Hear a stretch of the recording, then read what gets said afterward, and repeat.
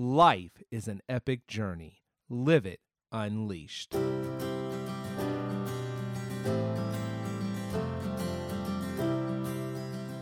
Hey guys, Jeremy here, and welcome back to Living Unleashed. You know, life is an epic journey, and we want to live it unleashed. We want to live the life that God has given us, this passionate life that is defined by hope, filled with joy, marked by peace, and walks in freedom. And we are just intentionally shaping our lives so that we can have that wondrous life.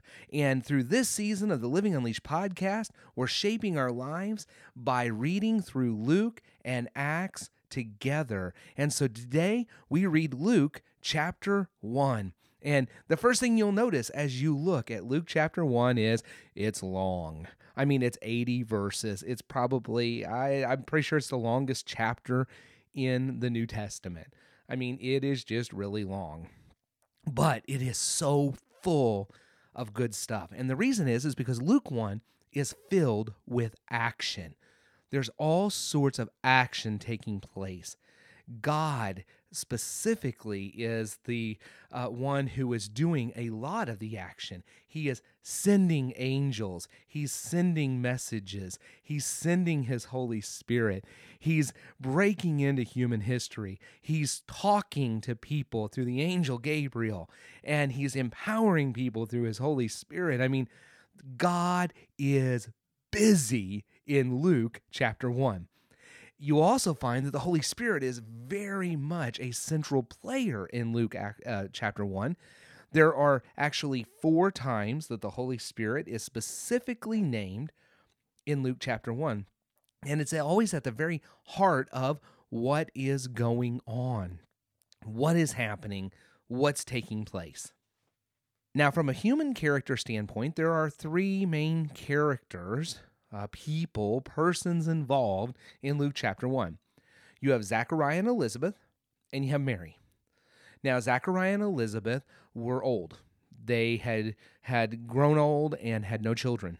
Elizabeth was barren, and they'd had no kids, but it said that Zachariah and Elizabeth were both righteous. They had both done what was right in God's eyes and had lived, a faithful life. But Zechariah, and I'm presuming also Elizabeth, but it specifically says that Zechariah has been praying for a child. And we know that because when the angel comes to Zechariah, he says, Zechariah, God has heard your prayer. Now, here's what I want you to think about for just a second within that. Zechariah and Elizabeth are old. I mean, the text says that. They're old. So they've been barren for a lot of years. I mean, it's not just yesterday they discovered they couldn't have kids. So therefore, I think it's safe to assume it wasn't just yesterday that Zechariah started praying about this issue, this problem. I mean, is it possible Zechariah has been praying about this for years, maybe even decades? This is a prayer that has been on his heart and on his lips. Maybe it's been a prayer that he has lifted up daily. Maybe he and Elizabeth have prayed urgently and fervently over this time and time and time again. But here in Luke chapter 1, man, all of a sudden, all of this is breaking forth because it's the right time. It's the time, again, that things are about to happen. God is going to act through them, has chosen to act through them. Because of their faithfulness, because of their praying, now God's going to do something awesome and great. Then you got Mary. Mary's at the other end of the spectrum. Mary is a young woman. She's engaged to be married, but she's not married yet. That puts her probably in her mid-teens, maybe. Lots of debate back and forth, but she was young. She was young. That's the point. She was young. So, and her problem's at the other end of the spectrum. Whereas Elizabeth was barren. She's been married for years and years and years. They've had no children.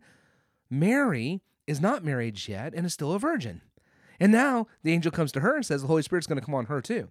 Not only is the child that Elizabeth's going to be filled with the Holy Spirit, but now this child that Mary is going to have, she's going to have this child because the Holy Spirit's going to come upon her. The power of the Most High will overshadow her, and that she is going to be with child. Now, man, here's the Holy Spirit showing up again. And then when this happens to Mary, Mary goes and visits Elizabeth, and Elizabeth gets all happy, says the Holy Spirit comes upon her. And then after John's born and named, all of a sudden Zechariah can talk again. And it says the Holy Spirit comes on him, and he starts to prophesy about who John's going to be and what he's going to do. So, I mean, the Holy Spirit is just at work constantly. I really want you to see that. Luke talks more about the Holy Spirit through his gospel and through Acts than any other place in the New Testament. And so one of the things I want you to look for as you read through Luke is the fact that the Holy Spirit plays a prominent role, is constantly working. And we're going to note that as we read through Luke, all these places where the Holy Spirit is instrumental in these turnkey moments, these just real pivotal moments within his gospel and within Acts. So here's what I want you to take away. Here's what I want you to think. The truth we run into is that the Holy Spirit's active. The Holy Spirit is active. God wants to act. God wants to do things. God wants to work in you. He wants to work through you. There is something that God wants to do. And you may think, yeah, well, I'm sure it's not going to be quite as miraculous as, having becoming pregnant when you're barren or becoming pregnant when you're a virgin. Well, but is it not possible, though, that what God wants to do in your life does meet the criteria of the miraculous? Because if you've been holding on to like unforgiveness and the Holy Spirit is wanting to work in you so that you can come to a point of forgiveness, if that's something you've really been wrestling with, that may take a downright miracle, right? Maybe you've been struggling and wrestling with something in your life that's keeping you separated from God. I mean, just outright sin, and you can't seem to. It's had a bond on you. It's had a hold on you. But the Holy Spirit wants to work, and if you'll just say, "Yes, Lord, come, work in me, do this thing," that may be like a miracle happening in your life when you suddenly experience freedom, the freedom that God wants you to have. Maybe you've been overcome by stress or worry or anxiety or despair. You say, "Yes, Holy Spirit, just come in. I know you just want you and fill me, Lord, with your joy and with your peace." And when that takes place, man, that would be a miracle in your life. Maybe the Holy Spirit just wants you to do something.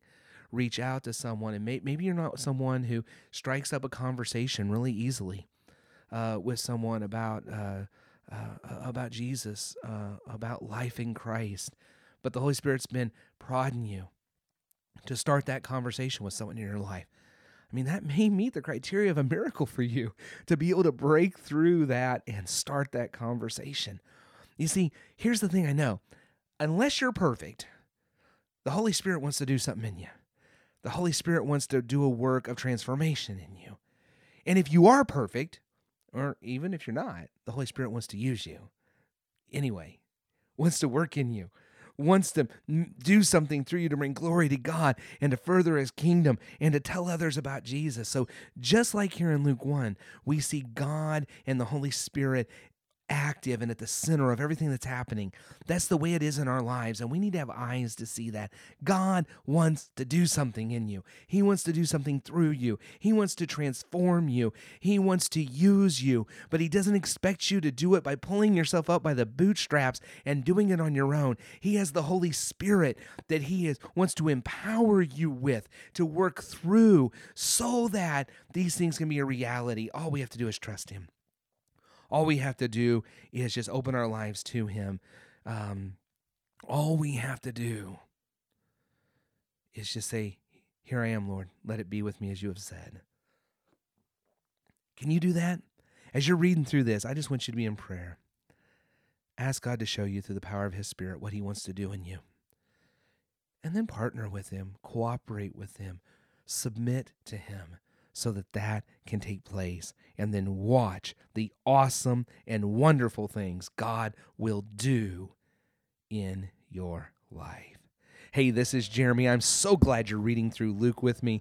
I'm so glad that you've decided to take this journey as we go together. And as you do, and as you encounter God in his word, I just pray that you will keep on living unleashed. Unleashed. I will see you tomorrow for Luke chapter 2.